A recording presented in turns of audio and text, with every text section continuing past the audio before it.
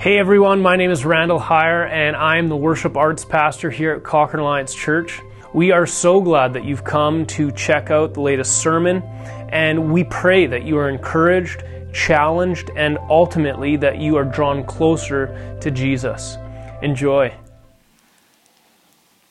Well, it was 5 days before Christmas in 1943. And there's an American B-17 bomber that was barely able to keep flying. It had been on a bombing run over some German airfields and had been hit multiple times by flak fire and machine gun fire from other German fighter planes. The gunners of the B-17 bomber had been killed, and it was just the pilot and the co-pilot left alive. And they were trying to find their bearings to get back to England over in England to the airfield. But as they were trying to find their way, they accidentally flew over a German airfield, and immediately a German Messerschmitt fighter was sent out to shoot them down. The pilot of the B-17 bomber, his name was Charlie, and he looked at his co-pilot and he said, "Well, that's it. He's going to destroy us." Now, the German fighter pilot, a man named Franz Stiegler, said he had never seen a plane in such bad condition.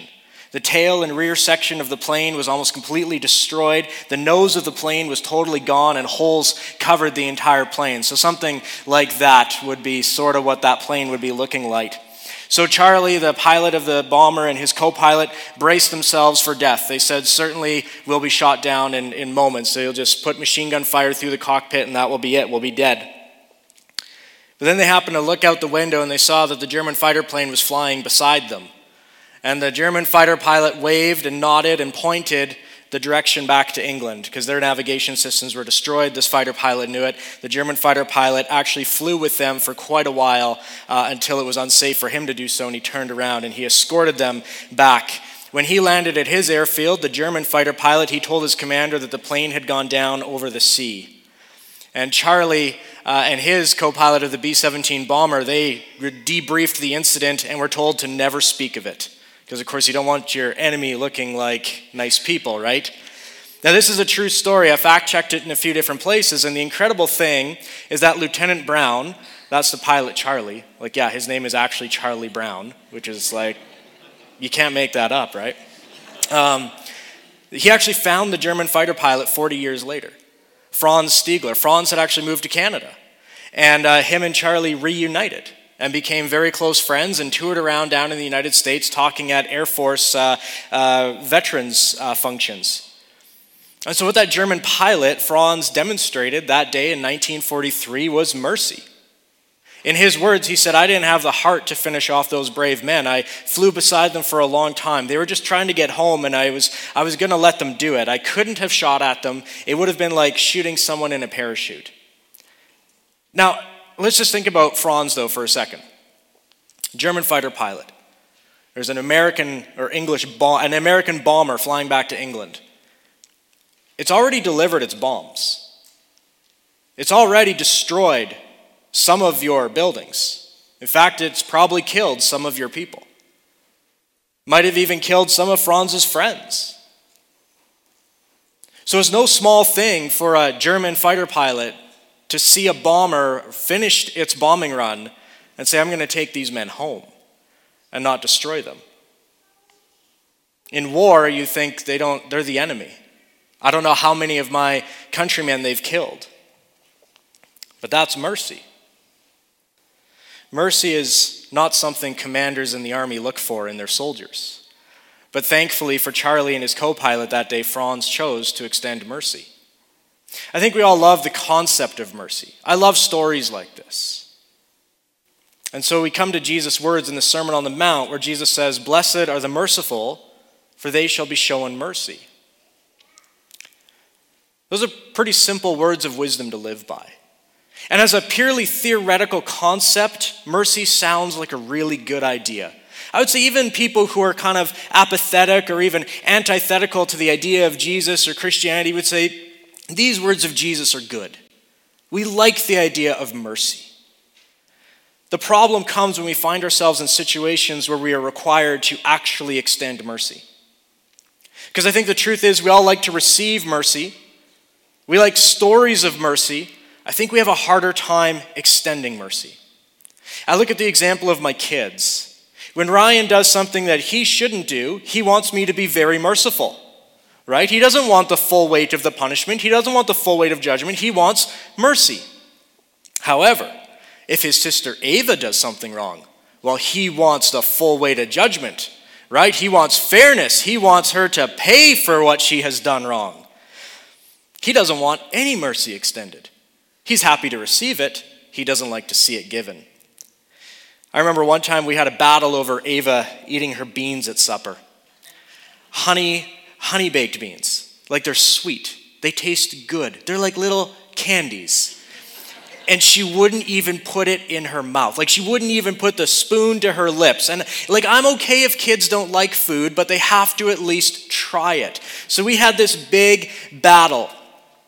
And I said, okay, that's it. You can't have dessert, you can't have snacks, you can't have treats until you put a spoonful of beans in your mouth. If it's not tonight, it'll be tomorrow night. I had to go buy cans of beans. And I had to make beans every supper. And then I was sitting there eating beans all by myself because she wouldn't touch them. So this went on for probably 4 or 5 days. Now the problem was we were going to go on a big 2-week road trip. And we were camping for most of it. And I was like, okay, that's it. We got to buy a lot of beans. Like she's not getting it. No ice cream. No chocolate bars until she puts a bean in her mouth. But it became pretty apparent that just was an unrealistic goal. I mean, I'm not going to be baking beans every night on my camp stove and then me eating it. I was sick of beans. So I had to relent, right? I had to say, okay, you win, Ava. I guess you don't eat beans. And Ryan was mad, right? Because what did I say? I said, you can't have any until you eat the beans. And then I relented. I showed mercy. And I think that illustrates that we like to be the recipients of mercy. It's really hard to see someone who doesn't deserve it receive mercy. Mercy is counterintuitive because it goes against our natural kind of sinful human nature that wants to get revenge.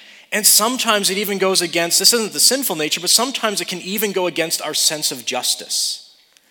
Martin Luther King Jr. made a really profound statement in regard to that sense of revenge we want. He said this. He said, the old law of an eye for an eye leaves everybody blind. And human nature being what it is, we often don't do an eye for an eye. We tend to say, if you took my eye, I'll take both of yours. If you knocked out my tooth, I'll knock out all your teeth.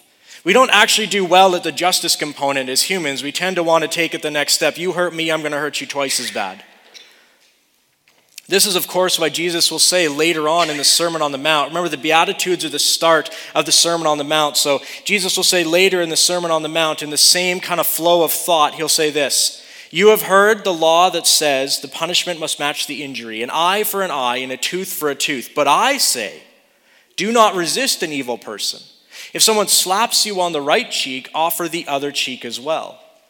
What Jesus is quoting at the beginning part of this is the law of Moses, the Torah. The Torah tried to regulate fair punishment so that the punishment for violence would not exceed the injury. An eye for an eye is harsh but fair and just.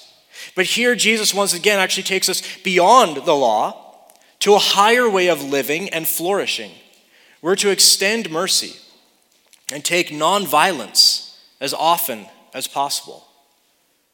And so if there's an obstacle to doing mercy, it's this need that we have for justice to be done, or if we're being really honest, usually it's more a burning desire to get revenge on those who hurt us. Yet Jesus tells us the way to flourish in life spiritually is to extend mercy, to leave your desire for vengeance or revenge to God, and be sure to be seeking mercy in your pursuit of justice. Justice without mercy is actually contrary to what the scriptures would teach or what Jesus would teach. And so I think let's just pause for a moment and define exactly what mercy is. Like when Jesus is talking about mercy, what does he mean by that? So I think this is a good definition of mercy in the way Jesus means it. That mercy is love that responds to human need in an unexpected or unmerited way. And at its core, mercy is really forgiveness. When Jesus says later in his Sermon on the Mount that we should love our enemies, let's just let that sink in. Love your enemies, pray for them, do good to them. That's mercy. Enemies don't deserve love.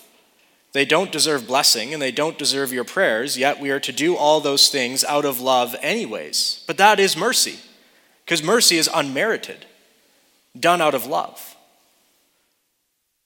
Jesus sees that the religious leaders of his day are people who don't understand mercy. When Jesus is criticized by the Pharisees, and he's criticized often, but one of the times he's criticized, it's when he's, and you all probably know this, is that they did not like that Jesus ate with those who were considered sinners. They didn't like that Jesus spent time in the places of people's houses. They said, those are scum, those are bad people, those are sinners. Why would you eat with them? And Jesus responds to the religious leaders, it's not the healthy who need a doctor, but the sick. But go and learn what this means. I desire mercy, not sacrifice. For I have come not to call the righteous, but sinners to repentance. What Jesus is quoting there, that highlighted part on the screen, I desire mercy, not sacrifice, that's from Hosea 6:6. And that's where God, through the prophet Hosea, is accusing the people of Israel that their love is like the dew on the grass.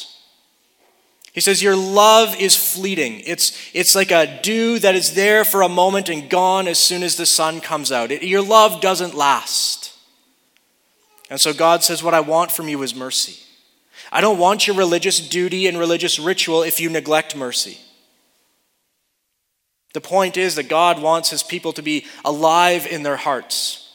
There's a way of doing religion where you're not alive in your heart. You go through the religious motions and think, oh God, I did your ritual. Aren't you happy with me? And he goes, no, where's your heart? Is your heart turned towards me? And that's what God's criticism of his people is. He's going, you do all the sacrifices, but you neglect mercy. Your love is like dew on the grass. So religious ritual, divorced from love for God and love for others, that is lacking in kindness and justice, is a dead religion. It has no power. It is nothing. Jesus is telling the Pharisees, just like he does later in Matthew's gospel, he says this, what sorrow awaits you, teachers of religious law, and you Pharisees, hypocrites, for you are careful to tithe even the tiniest income from your herb gardens, right? Religious ritual practiced to the best degree, but you ignore the more important aspects of the law, justice, mercy, and faith. You should tithe, yes, but do not neglect the more important things. A religion without kindness, without love, without goodness is a worthless religion. And God would be the first to say it. Coming into church every Sunday but not practicing love, mercy, faithfulness, kindness, and justice to your neighbors is a worthless religion. It has no power. Mercy is one of the foundational points of Christian practice, and we who have received God's mercy should not be the ones who withhold mercy from others. Unfortunately, human nature means we often do accept mercy when it's given to us, but withhold it when we should be giving it. Jesus, knowing the heart of humanity, tells a parable about this. It's in response to a question about how often should we forgive people. I'm going to read from the Message version. So Peter got up the nerve to ask Jesus, Master, how many times do I forgive a brother or sister who hurts me? 7? Jesus replied, 7? Hardly. Try 70 times 7. Then he starts a parable. The kingdom of God is like a king who decided to square accounts with his servants. As he got underway, one servant was brought before him who had run up a debt of $100,000. He couldn't pay it, so the king ordered the man, along with his wife, children, and goods, to be auctioned off at the slave market. The poor wretch threw himself at the king's feet and begged, give me a chance, I'll pay it all back. Touched by his plea, the king let him off, erasing the debt. The servant was no sooner out of the room when he came upon one of his fellow servants who owed him $10. He seized his fellow servant by the throat and demanded, pay up now. The fellow servant threw himself down and begged, give me a chance and I'll pay it all back. But the man wouldn't do it. He had his fellow servant arrested and put in jail until the debt was paid. When the other servants saw this going on, they were outraged and brought a detailed report to the king. The king summoned the man and said, you evil servant, I forgave your entire debt when you begged me for mercy. Shouldn't you be compelled to be merciful to your fellow servant who asked for mercy? The king was furious, put the screws to the man until he paid back his entire debt. And that's exactly what my Father in heaven is going to do to each one of you who doesn't forgive unconditionally anyone who asks for mercy.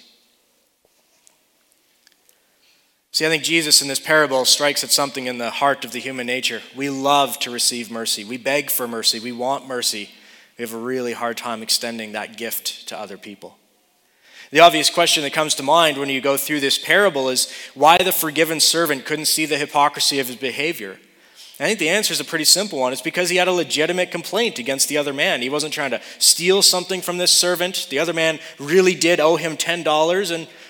And technically, he doesn't have to forgive his fellow servant just because he was forgiven. And that's maybe kind of the problem we have with extending mercy. It's hard to extend mercy to others because there is only one kind of person to whom you and I can show mercy, a person who doesn't deserve it. There's a story about a mom who came back when Napoleon was kind of, emperor over a bunch of Europe and causing wars everywhere. And she came to Napoleon because her son was about to be executed for a few crimes. And the mother asked Napoleon to issue a pardon on behalf of her son. But Napoleon pointed out that it was her son's second criminal offense and justice demanded death in that situation. Well, I don't ask for justice, the woman said. I plea for mercy. And the emperor said to the woman, well, your son doesn't deserve mercy. And the mom replied, it wouldn't be mercy if he deserved it, but mercy is what I ask. And her son was granted the pardon.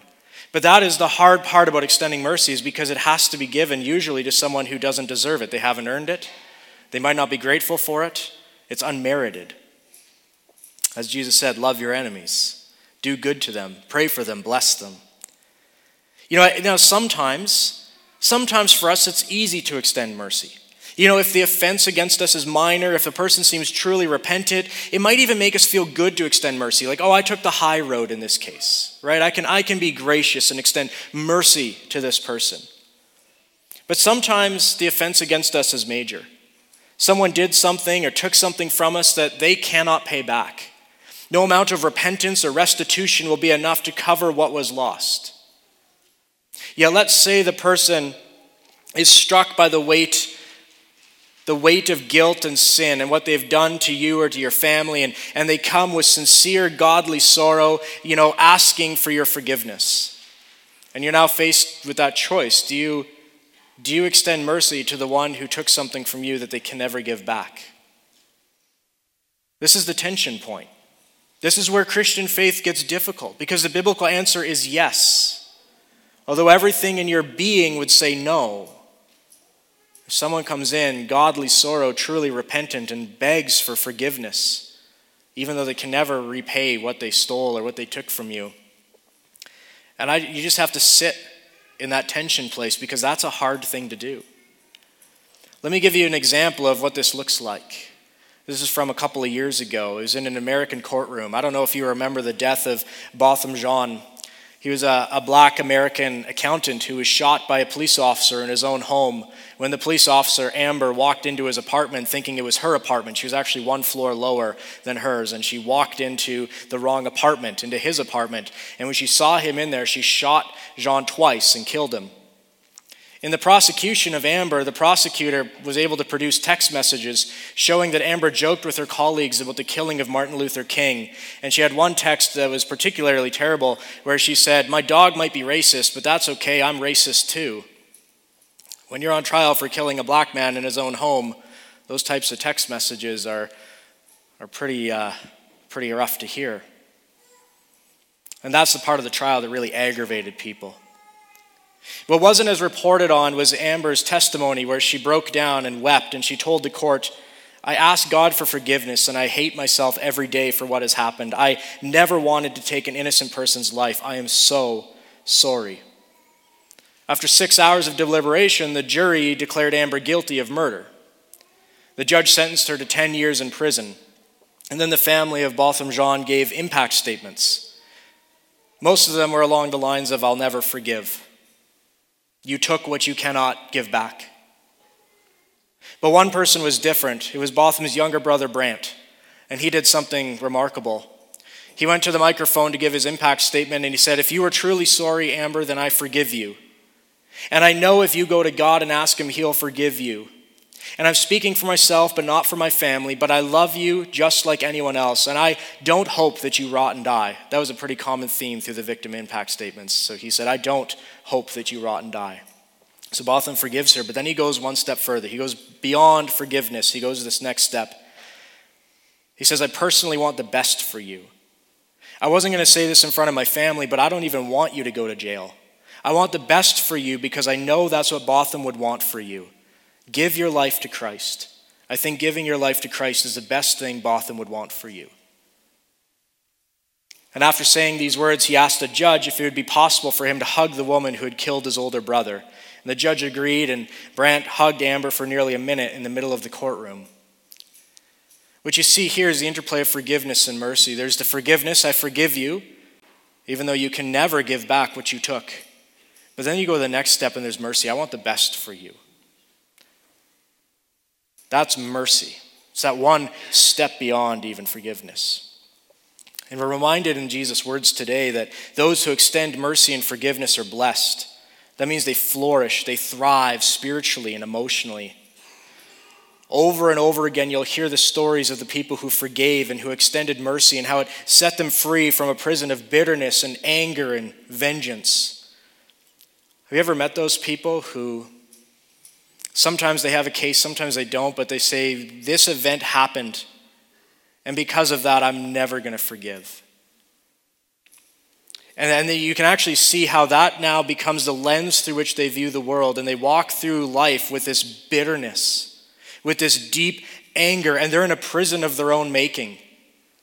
And I'm not one of those people that says you just need to forgive everybody, because I have heard stories that are horrific, and I go, I wouldn't be able to forgive some of the things that have happened. But what I would ask for people to do is sit with the Lord and say, has bitterness grabbed a hold of me? Has my desire for vengeance overtaken me? And if so, can you just release that to the Lord? Can you trust that God, who is perfectly just, will see justice done? But it doesn't depend on you carrying that around. It's not going to be healthy for you in the long run. And I'm not telling you must do this. I'm saying you just got to sit with the Lord in that. Because I know there's difficult things that you are going through, difficult things that you have done and are seen in your life or had done to you. And you just need to sit there. But if you're being, caught up in bitterness, that's something I think the Spirit wants to set you free from. I'm reminded of Corrie ten Boom's story. Corrie ten Boom was sent to a Nazi death camp, and her sister died in that death camp. I think it was Ravensbrück. And Corrie has this incredible story of, after the war, she would go around giving talks and bringing people to faith in Christ. And at one of her talks, she recognized one of the most brutal Nazi guards that she had ever encountered sitting in her talk. She got through the talk, and at the end, this man came up to her, and he said, I am so sorry. Could you forgive me? And she said, I couldn't forgive him. I remembered all the cruelty, all the sadistic things that he did and what he said. I could not. But I asked the Lord to help because he was sincere. He was sincere in his desire to be forgiven. And she said, the Lord gave me the power. As I shook his hand, I was flooded with an experience of release and forgiveness. I forgave the man wholeheartedly. And so what the spiritual principle is that I've seen over and over again is that withholding forgiveness and refusing to give mercy, especially for those who come to us sincerely asking for forgiveness and mercy, is dangerous to our emotional and spiritual health. It almost always leads us to places of bitterness and anger and vengeance, which poisons our hearts and minds. And Jesus says the blessing for those who show mercy is that they will receive mercy. But we know that since we live in a fallen and oftentimes dark world, showing mercy doesn't mean you'll get mercy from that person in return. You might show mercy to someone and they might turn around and stab you in the back the very next day. So how can Jesus be so confident that those who show mercy will receive mercy? It's because he's speaking about the character formation. He's not speaking about, a karma principle, like if you show mercy, others will show mercy to you. That's not what he means, because the reality is you could show mercy to someone and they could go out and hurt you. What he means is that you will experience inner formation by the Holy Spirit. Our hearts will become more like that of Christ and will become more like our Father in heaven as we demonstrate mercy. The practice of mercy is deeper than some sort of karma thing, right? That, if we're merciful, others will be merciful to us. That's not what we're talking about. So why be merciful then? It's because in extending mercy, God our Father extends mercy to us. And as we are merciful, we become more like our Heavenly Father. We're talking inner heart transformation. The practice of mercy is a spiritual renewal of our own hearts and minds. Because Jesus says this when he talks about loving your enemies. He says, love your enemies, do good to them, lend to them, expecting nothing in return. I mean, just sit with that. Then your reward will be great, and you'll be sons of the Most High, for he is kind to the ungrateful and the wicked. Be merciful, just as your Father is merciful. So we love our enemies and do good to them and expect nothing in return, because that's who our Father is. And we want to be like our Father. He is merciful. That's the kingdom perspective. And I'm not telling you this is an easy thing to sit with. I'm just saying we've got to wrestle with these things. And we've got to allow the Holy Spirit to let us hear and receive these words, because this is the kingdom perspective. The heart of the Father is mercy. And when we experience God's mercy in our own lives, we're more able and willing to extend mercy to others. When we show mercy, we're reminded of God's mercy to us. God blesses those who show mercy because mercy is close to God's heart. The prophet Micah tells this to the nation of Israel. He says, he has showed you, O man, what is good. And what does the Lord require of you? To act justly, to love mercy, to walk humbly with your God. Micah is given these words to say to the people because the people of Israel start to believe that all God wants from them is religious duty and more ritual and bigger sacrifices. The nation of Israel has a heart problem, a love problem that they're trying to fix with religious duty. Again, the worst thing you can see is people who are religiously faithful but lacking love. That leads to death. It will not lead to life. And what was happening is Israel, they were trampling on the poor and withholding justice from people in the courts and practicing violence against one another. And they thought God was okay with that because they did their religious duty.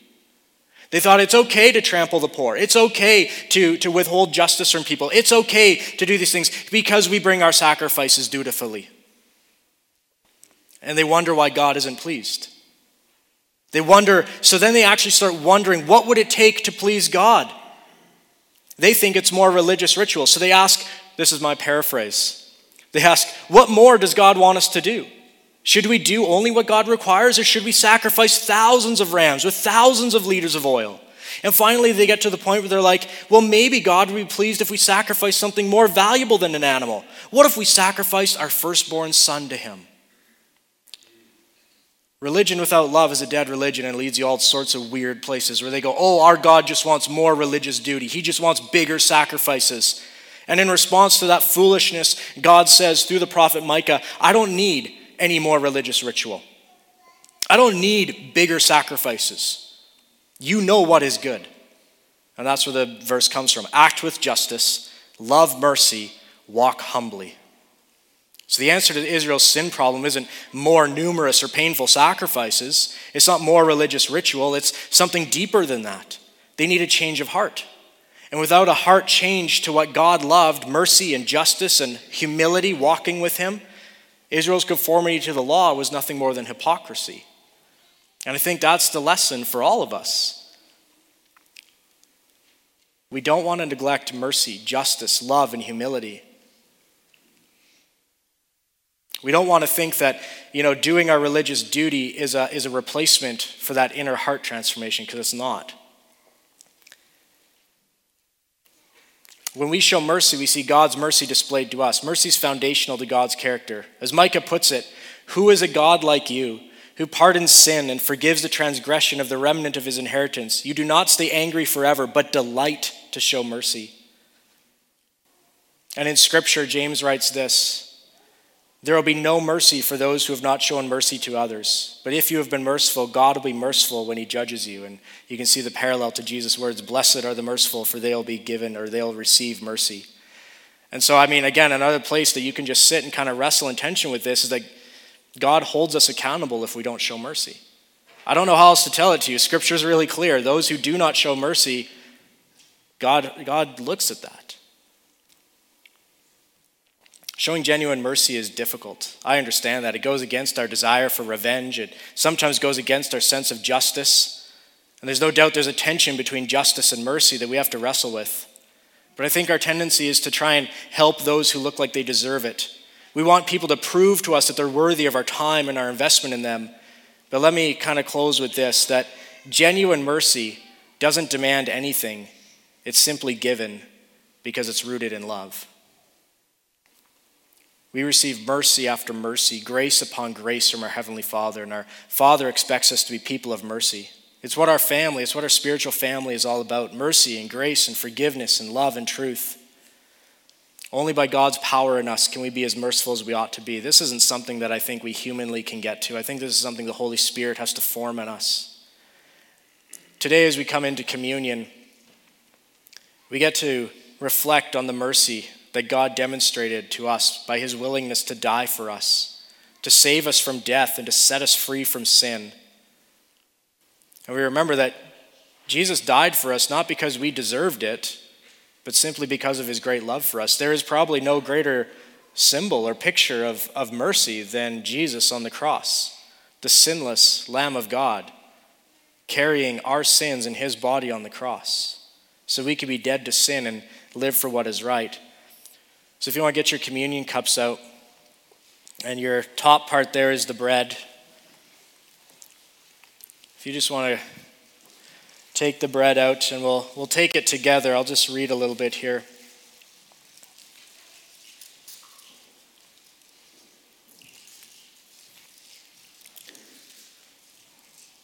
This bread symbolizes his body broken for us. And as we take together this morning, I'd ask that you remember his mercy is so great that he carried our sin in his body on the cross. This is his body broken for you. Let us take together.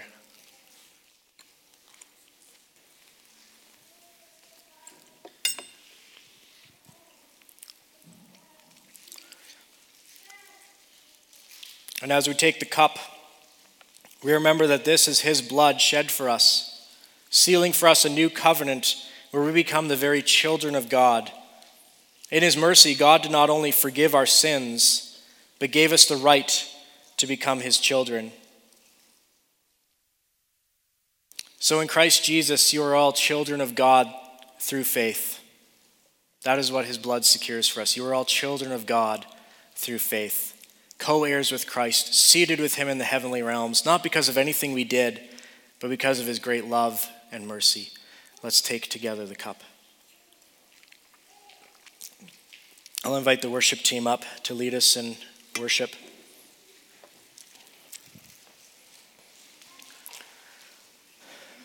Let me read one more piece of scripture that we can meditate on. He saved us, not because of the righteous things we had done, but because of his mercy. He washed away our sins, giving us new birth and new life through the Holy Spirit. Let's worship together.